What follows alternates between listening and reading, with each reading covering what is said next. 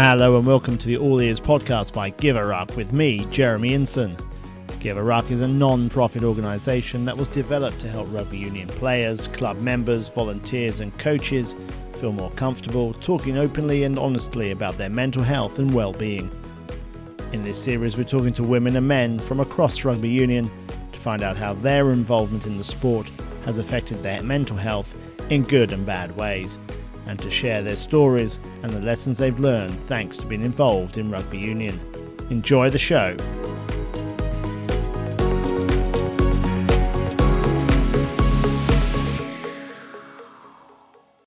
Hello and welcome to the podcast. This episode's guest is John Fenlon, who has quite the tale to tell. Before we let John tell us his story, we'll say welcome to the pod and ask, how's your mental health today? Everything's going well, Jeremy. Thanks very much for having me back on. Since we last spoke, I've been fortunate enough to go and continue doing a little bit of traveling, which, when you think of what's happened to me, those are the kind of things that you really hold on to now. So everything is going as well as can be.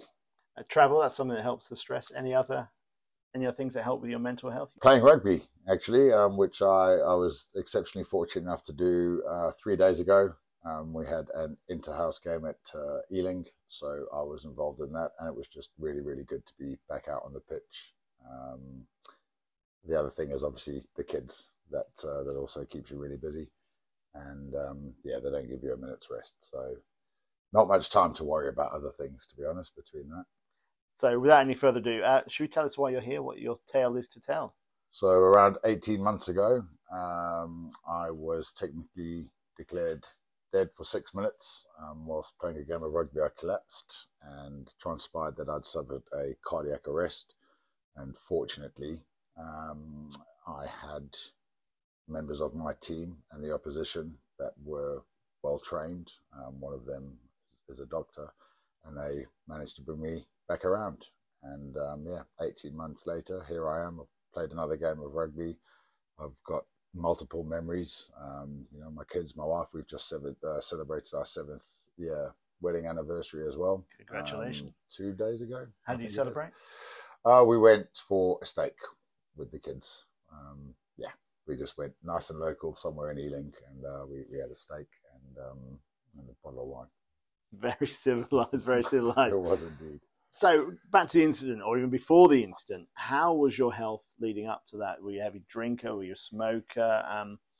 So what was your involvement in rugby? How often did you play? What age were you? And were there any other off-field issues? I certainly wasn't a heavy drinker. I think like all rugby players, I certainly enjoy a drink. I still like a beer now. I did smoke. So I could have been fitter, absolutely, unquestionably. But, I've growing up in South Africa, you're kind of encouraged to play sports from a very young age. I've always played sports. So I don't think that my fitness was below, where it could have been or where it should have been to be playing vets rugby for sure. I think I was in relatively good shape, I'd say. Were there any off-the-field issues at the time? And how old were you at the time? I would have been 42 years old. So I stopped playing kind of first team rugby in the London leagues at the age of 37. And then I live in Ealing. So, I think I sent Jake Usher, who's the skipper, a WhatsApp one day. I'd seen that Evergreens were playing, and I just said, look, I'd like to play again. I've played a little bit, and I went down, and the rest, as they say, is history. And that's how I got involved in Ealing. And they've been very welcoming, and obviously, again, right place, right time, because if that had happened in one of the London leagues, sometimes you're out far away from a clubhouse. You know what it's like. You've got to walk 5 minutes sometimes to get to a pitch. It's all transpired very much in my favour, the way it's worked out.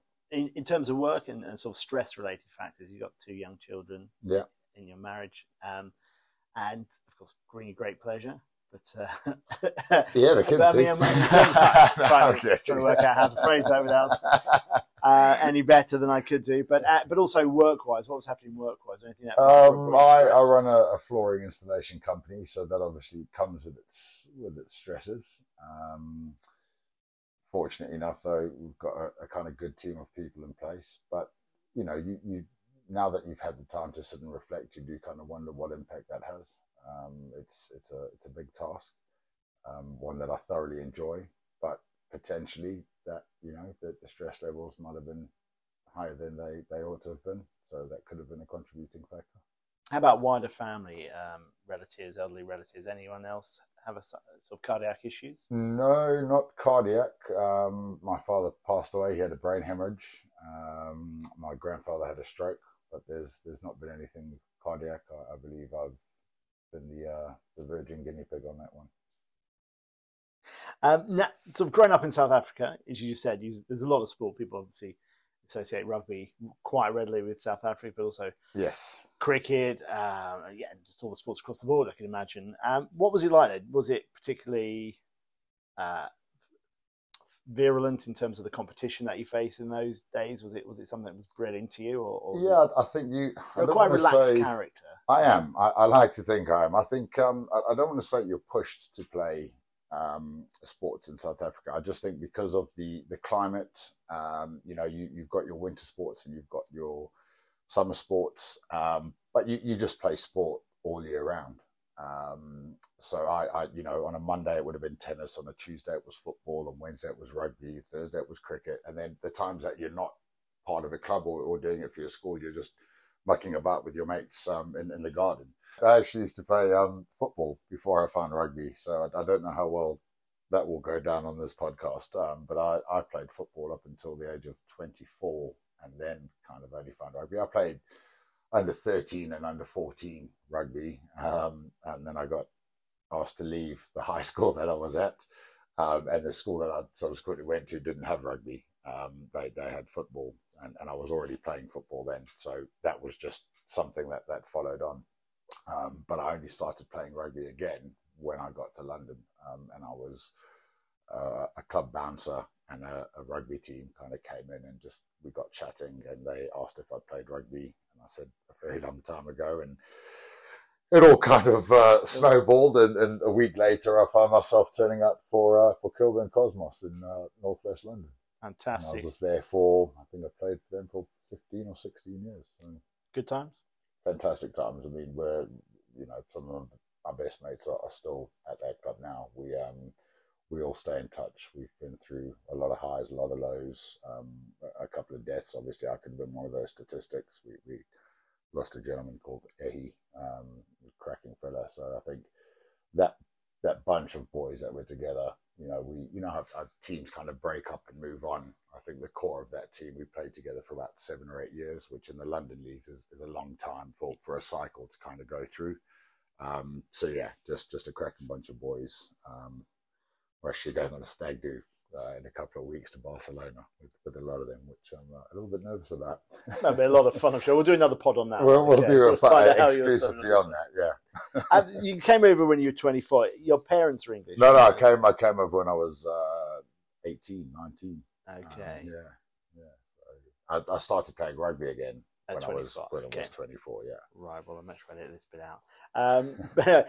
Yeah, so what brought you over here, and what was the transitions like when you did move? Initially, I came over with my best mate, Nicky Petzer, and we had grand ideas to go to Old Trafford, watch a couple of United games, get a pub job, stay for 2 years, and then go back to South Africa and do whatever it is that we could have done, really. And then we both ended up getting pub jobs, but he got his in Swindon.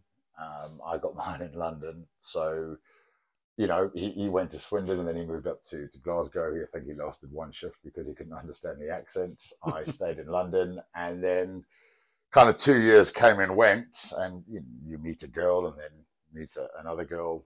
And now I'm married with kids and a mortgage, and that traveling dream is over. You know, you kind of, it's all based around holidays now. So, did you get to Old Trafford? I have been to Old Trafford. I recently took my boy up as well to watch. I think it was the FA Cup quarter-final or semi-final, we went up. It wouldn't have been the semi, but yeah, we went up and I took him, and he was quite, I think he was amazed at the size and scale of it all, really. A lot of people to see in one place, and it's 75,000. It is indeed, yeah. So let's get back to the night in question. Should we go full disclosure? Because I was also playing that match. I mean, obviously my memory is quite limited, so this might be a great time for you to give the other side of it. I don't want to hijack your podcast, but I think for you to tell the story, I just remember walking up to a lineup and discussing what the call was going to be, and then it was lights out. So I don't really know how it was all organised. I've obviously heard the stories and things afterwards, but go for it.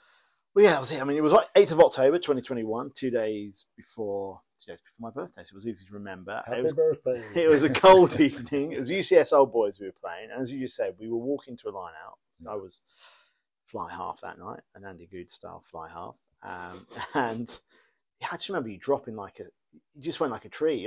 How tall are you? 6'4", 6'3", 6'7", 6'7". There you go. Yeah, I just remember you dropping like an absolute, like a lumberjack. Yeah, people say it was like somebody was just stood at the top of the stadium and just pulled the trigger, and it was it wasn't. You didn't crumple. You just went bang. Yeah. Obviously, we've spoken to the two main guys. Do you want to tell us a little bit about them who were involved in saving off? Because you were on the ground, weren't you? Yes. Yes. And you came to how long after? I think they worked. I was technically dead for 6 minutes. I think they worked on me for around 12 to 13 minutes. And by the time I came around, the ambulance still hadn't arrived. So, obviously without those two, it would have been a much different scenario. I may have survived, but the lack of oxygen that they obviously kind of kept flowing, and that wouldn't have happened. So it wouldn't have been this man sat here today, that's for sure. So, Justin was playing 9, and the opposite number 9 as well, Sid, who'd recently just done a course on how to use a defib. He obviously ran off. Justin immediately started controlling the situation. I think he's given a little interview, I think via the RFU, and he just said he was supremely confident. He knew exactly what to do, and he managed the team fantastically well. It wasn't just him and Sid. There were 5 or 6 other guys that all took turns in the CPR and clearing airways and things like that. So it really was, I think Justin described it as serendipity exemplified. And I think that just sums up the situation perfectly, those 2 words. That's of course Dr. Justin Green. Yeah, he was the leading scrum half, so the closest player outside the line out to you. Sid Young, who was playing for UCS Old Boys, works for Saracens, and like John just said, I think it was 2 days before when I spoke to him, he had defibrillator refresher training. Exactly that, yeah. And Justin had kind of taken one of his Saturdays to go and do a refresher course as well. Maybe 4 months before, and he just, he was kind of arguing with himself: is this, I'm a doctor, is this going to be beneficial? And he just thought, let's just go and do it. And I think because of that, that's why he felt that he was able to perform as he did. That the stage was set for him ultimately. The thing I remember was the speed with which he reacted. Like you dropped, and he was straight on you. Yeah. It was like the player had been tackled, and he was jackling for the ball, and he was straight over you. And then 1 or 2 others. I mean, the other 2, 3 I can remember. There was Brendan O'Flaherty, Paul Jackson, who was also playing that night, and Eddie Beck, I think, was on the sidelines, one of the coaches. Meanwhile, Sid Young, being one of the younger players, living up to his name, I remember seeing this flash going across me, and he just ran off to the clubhouse, got the defib, or asked someone for the defib, and then and it was amazing to watch. It was one of those ones where, having done a first aid course, St John's one years ago, there's you need that refresher, even just for the CPR. Yeah, and I think that's what gave them the confidence to kind of act and perform the way they did. There was no hesitation. They managed the situation impeccably, and it's very much down to that man management and situation management that I'm here now, and functioning fully, which some of our friends could argue, but that the oxygen flowed, and there were no lasting effects essentially. Yeah. And it's interesting. You said to me in the past that when you went down, there was no clutching of the heart like you have in the movies. You just go down. It was like somebody flicking off a light switch. I'd played, I think we were in the 60th minute. It was a fantastic game of rugby. It was, we'd score a try, they'd score a try. It was a really flowing end-to-end game. So, it was a nicely paced game. It was pretty quick. But there was no signs, you kind of see in the movies, like you said, you clutch your heart and you hold onto the wall and you slowly slump out. It was just bang, it was tickets. It was man down, game over. And then, I just kind of remember coming around and Justin being right in my face, just kind of going, you're okay, mate. You've had a heart attack. And you're just gathering your bearings. And I looked at him and I'd had 2 concussions beforehand. And I remember thinking, okay, he's obviously thought, I'm concussed. I've had another concussion. And he was like, you've had a heart attack. You've had a heart attack. Do you mean a concussion? He was like, no, it's you had a cardiac arrest. And I remember my first thought was, thank God it wasn't a concussion, because I'd had 2 concussions already playing rugby. And I think the third one, they kind of say, just give up rugby, you can't play rugby. So I was almost relieved to hear that I'd had a heart attack and not a concussion, because I knew that I could eventually return to the game, which, as I stated earlier, I was very fortunate enough to do 3 nights ago after 18 months. And the other thing with the defibrillator is interesting with Sid explaining about it, saying that he'd gone over, got it, and he says it's very easy to follow, but even then, he's almost like a dummy's guide for how to use it. Yeah. But he said even then, because you watch it in the films, and he said the idea is with it, the 2 paddles create electric current which goes through your heart. You see in the films, they put it on the 2 pecs, put it on one pectoral, one pectoral, and he said whoever took it out immediately went to do that, and he said no, you don't, because you want the current going as close to the center of the heart as possible. Absolutely. And he said no, one goes on the left pec, the other goes down the left side of under the arm almost. Yeah. And so it was that kind of management. Yeah. And he said, if he hadn't done that course, he probably would have done the 2 pecs straight away. Yeah. And that level of expertise and experience. It's those little things, right? That's what it all comes down to, because obviously Justin's managing so much else kind of on the peripheral. So when Sid not have noticed that, who knows if it would have given the jolt that it needed to, if it would have been quick enough. And those are the things that you then start thinking about. It's all the what ifs. And I'm a kind of glass half full kind of guy, but there are times when you slip into that little dark funk, and you do the what if game.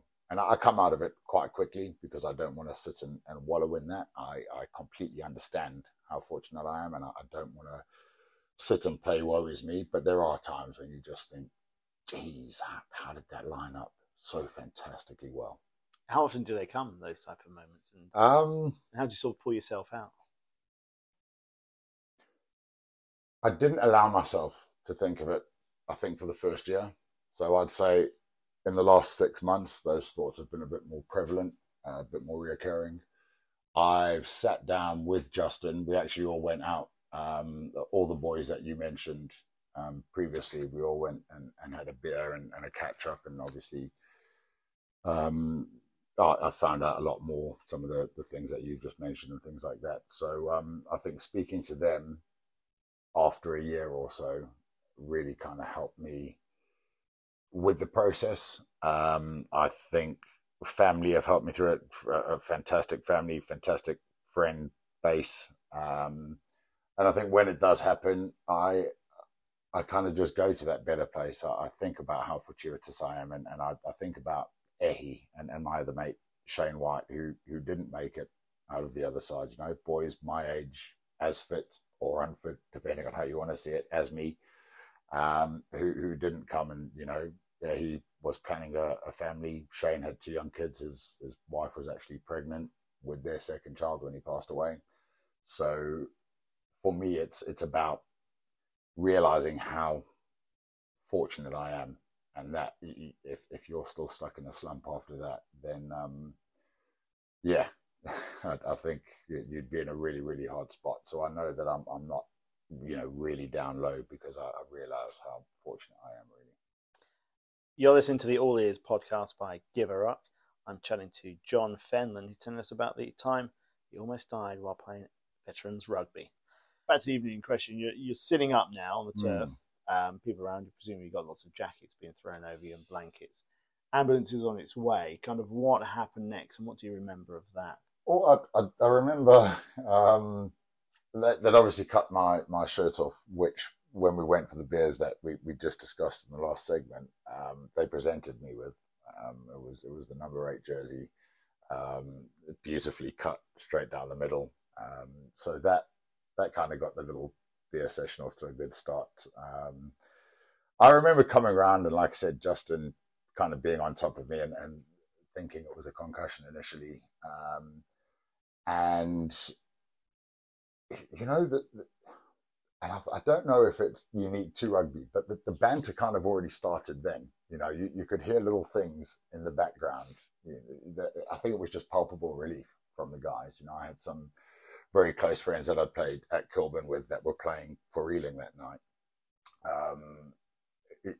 Part of my groomsmen party, and I think that the sheer relief, I've spoken to Pete since, and the sheer relief from his point of view. So I just think it was that palpable relief from everybody, knowing how grave it was, having seen me prone, dead, and then coming around. I don't think it's unique to rugby. I'd lean heavily towards it being rugby orientated, but the chatter started again.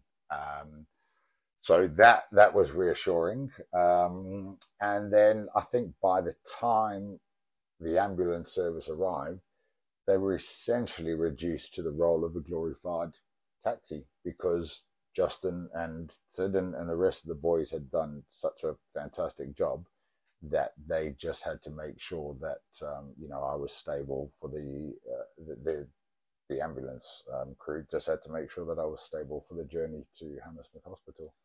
So you mentioned one of your friends, Pete. What's his full name? Should we fully credit him? Peter Donaldson. Yeah, Peter Donaldson. He had the ominous task of phoning your wife, didn't he? How did he take to that? Not well. I don't think anybody would. He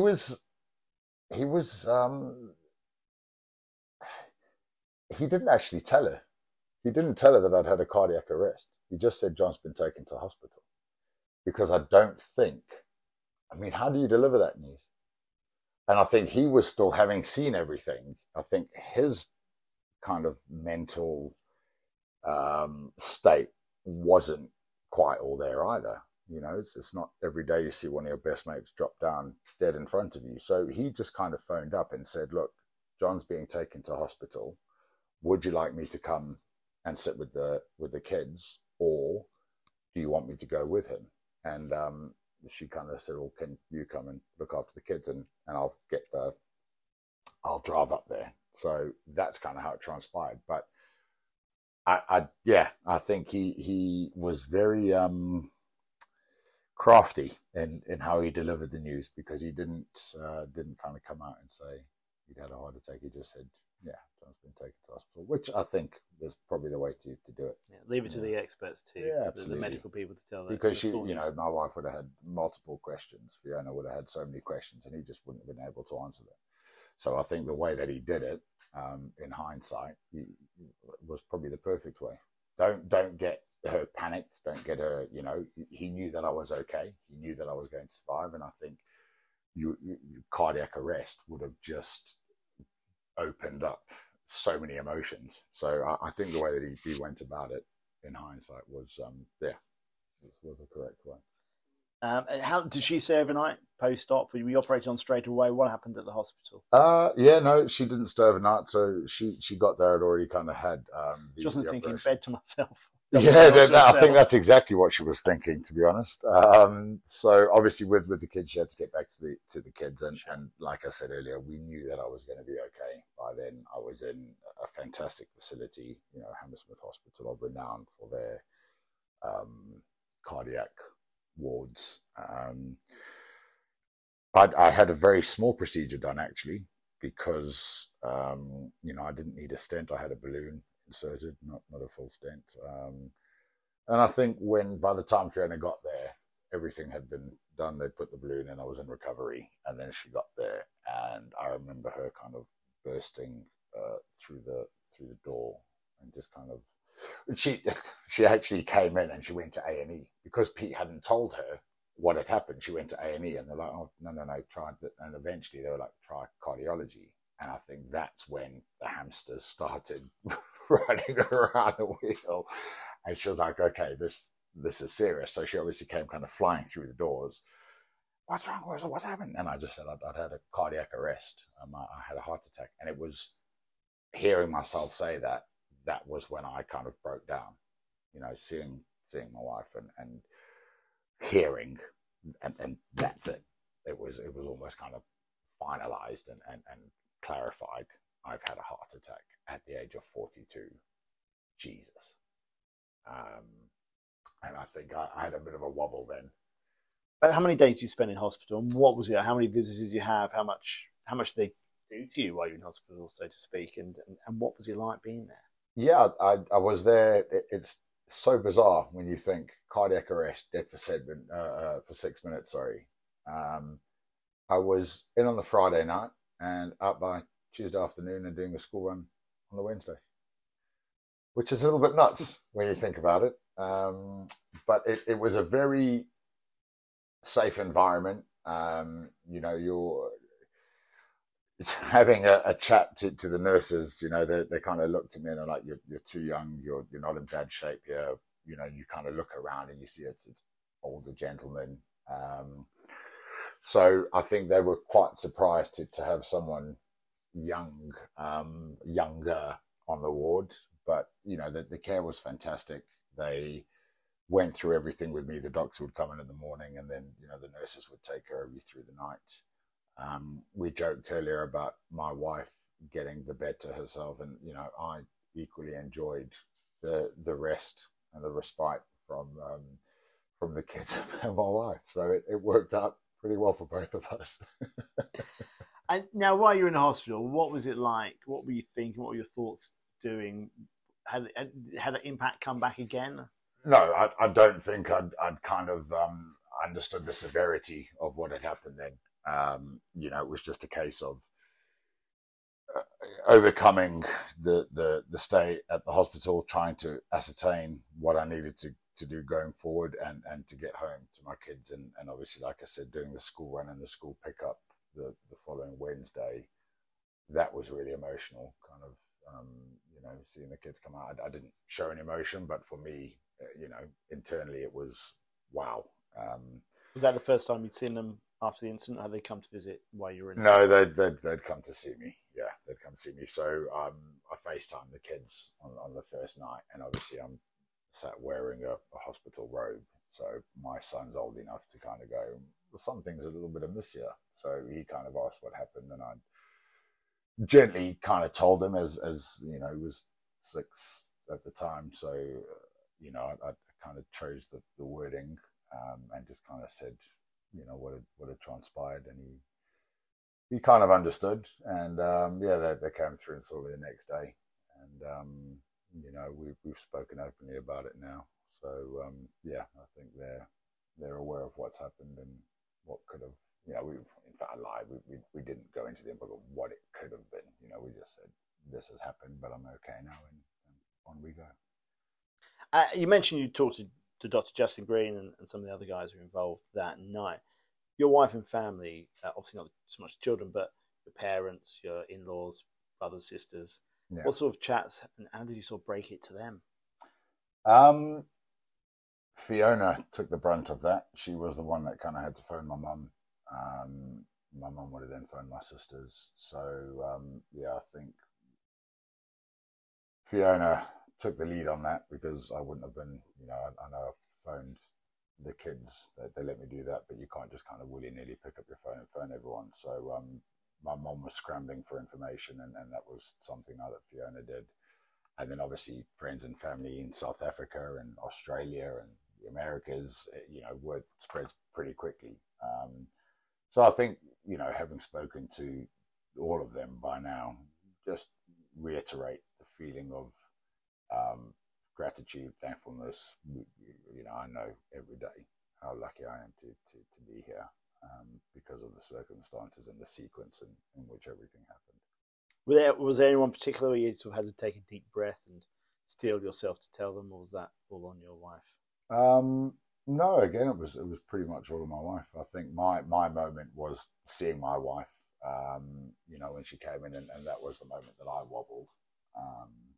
And that was the only kind of time that I wobbled. And then I think, she had to deliver the news to my mum. But I think they did a good job of networking the responsibility. So Fiona would have told my mum would have told my sisters would have told my cousins, my uncles. And so by the time it kind of came back around, everybody had only told one or two people to kind of lessen the burden. So I think that was also quite well managed.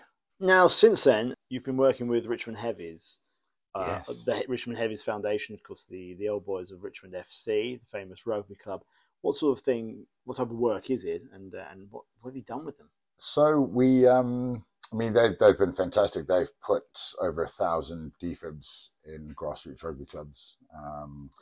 They do amazing work with charities. We had a dinner up in central London where there was an auction, and we had a few ex-pros come and talk about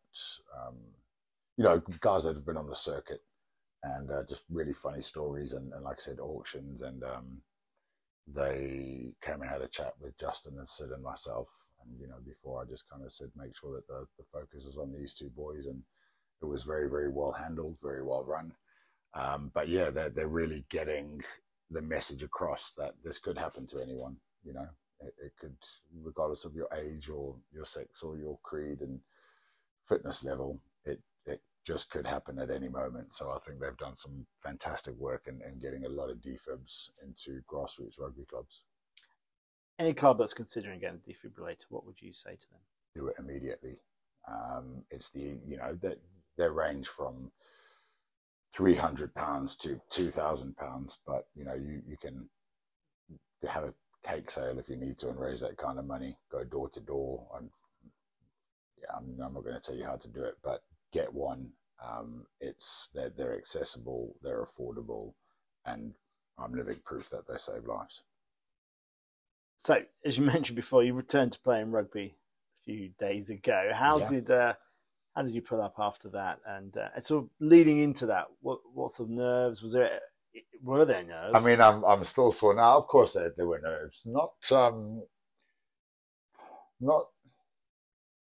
It was more. I'd kind of already been signed off by the doctor, and he categorically said to me, the whole thing kind of leading up to this, I've had several appointments, and after every appointment, I've kind of said, will I be able to play rugby again? And initially, the answer was like, start looking at refereeing courses.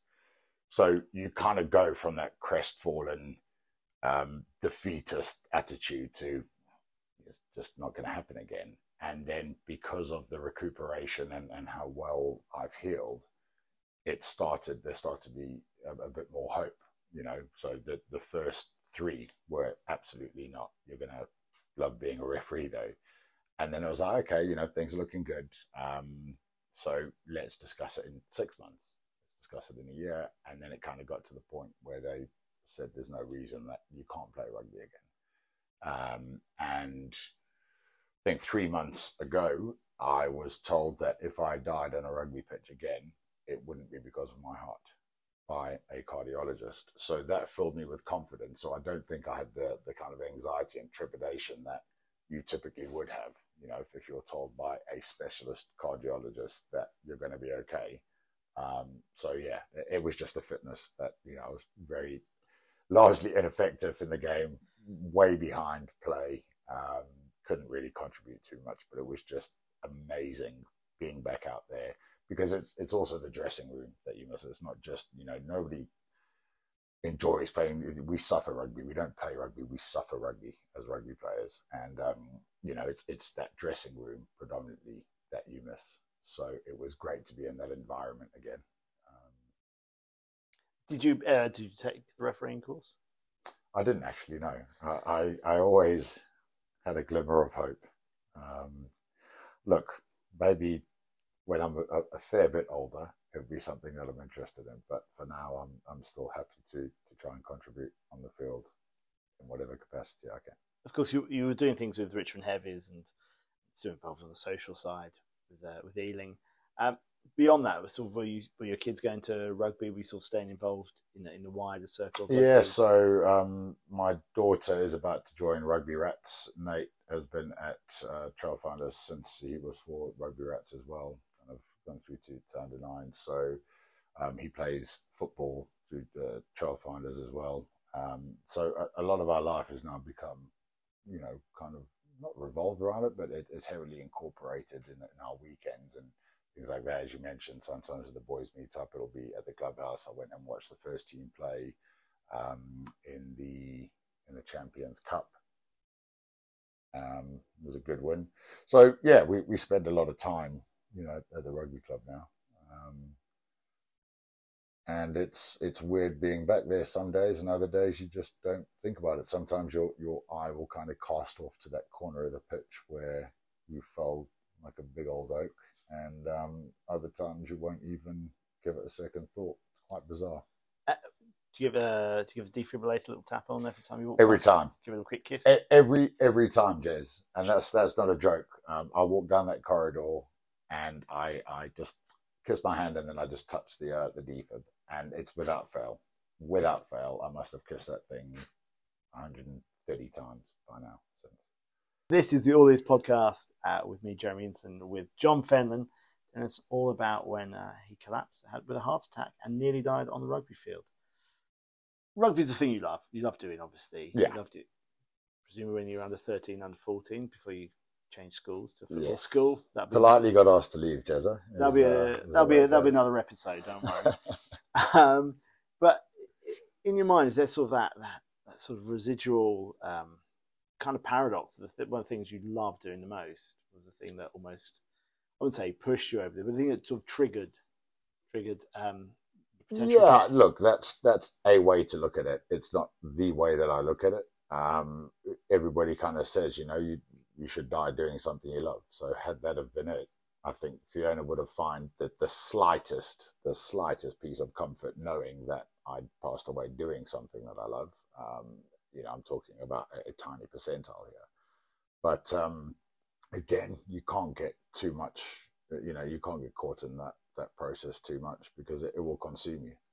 So I don't know what the answer is. I don't know how to deal with the trauma of it. I think things are going well. If I hit a bit of a downslope, I know that I've got people that I can go to and talk about it. But for the most part, I think I mentioned earlier, I'm a glass half full kind of guy. So I don't really let it plague me. There's been one moment where with my kids, we kind of lied, like multiple parents, we kind of lie on the grass and we look up the clouds and we, make up silly shapes. And there was a moment I was doing that, and both of my kids, one under each arm, just kind of lying on my back. We were on the big trampoline.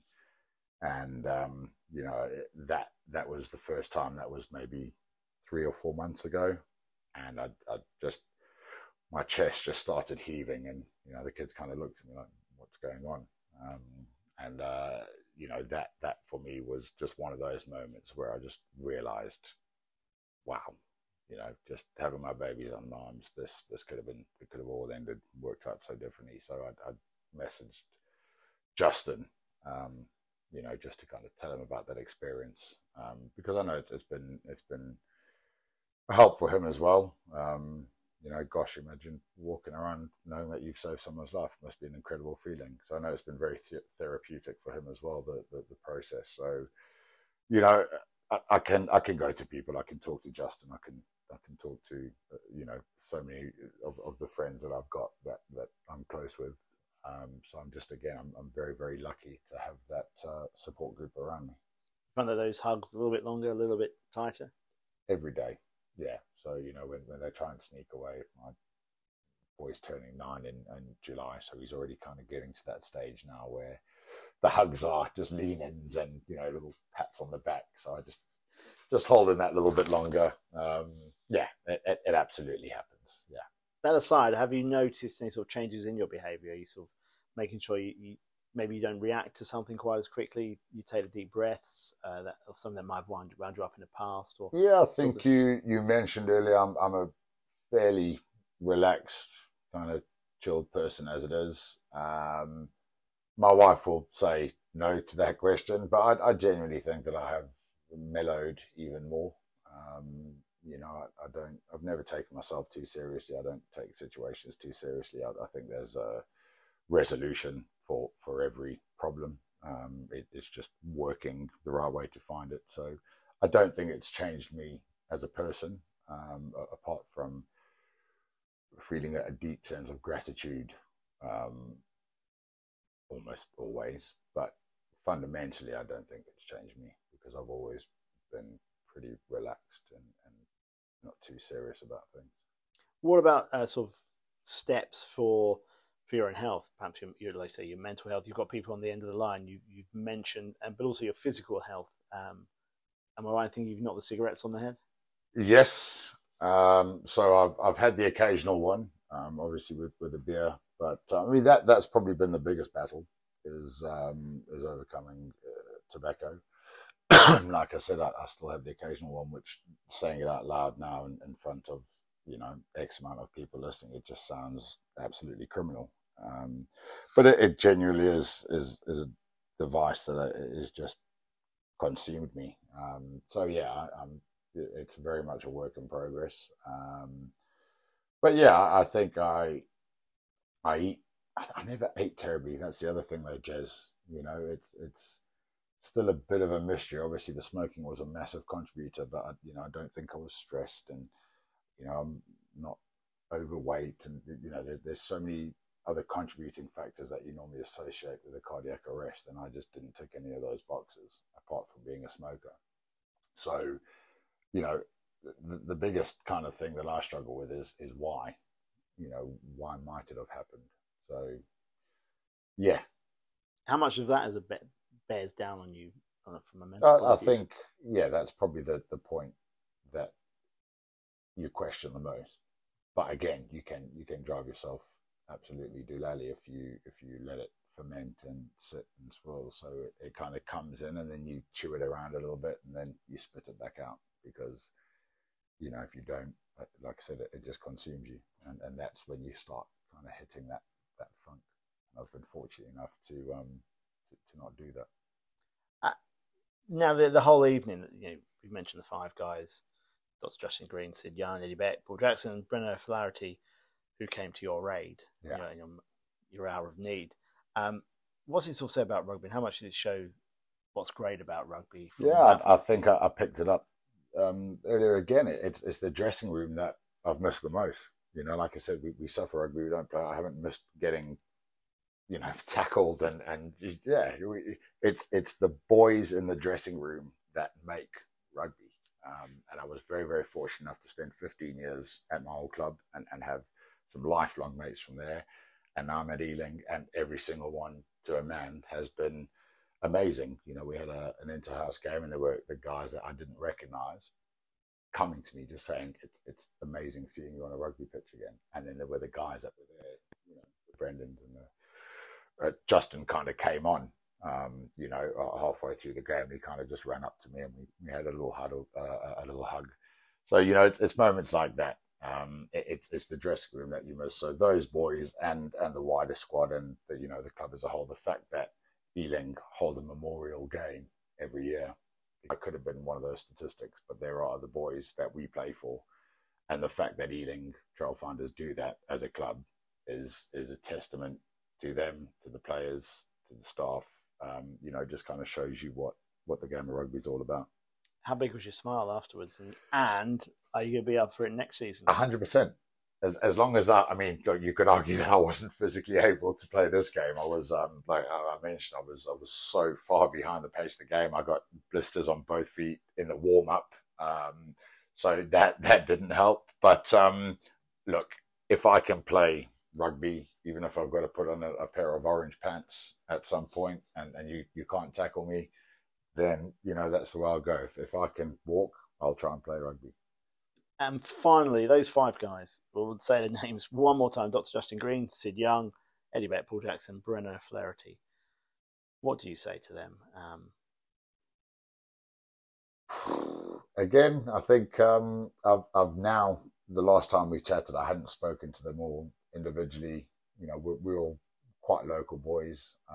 Justin's actually put some work my way with the work that I do with his next door neighbor. I've seen Paul out and about at fates and things like that. So I've seen all of these guys again individually, and we've all had that little heartwarming moment where we've just kind of looked at each other and we just know, you don't have to over egg it, you don't have to talk about it every time. And I'm always, boys, what do you want to drink? What do you want to drink? And I've always kind of said to them, you'll drink 3 beers for life, and they've just kind of said, look, relax. We can put a line under that now. It was, never had to be a thing. We appreciated it, but we're just glad that you're here. So seeing them all in a kind of individual capacity outside of that night and outside of when we all went for a beer, after it first happened, I don't think we need to say anything now because it's been said.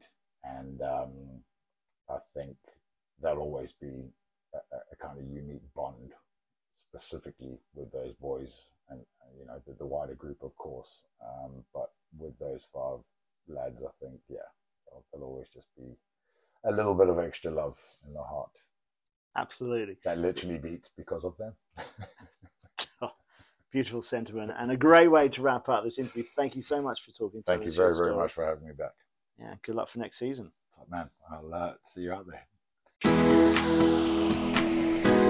That was the All Ears podcast with me, Jeremy Inson. Thanks for listening, and remember to subscribe and follow us on all the usual social media channels. See you next time.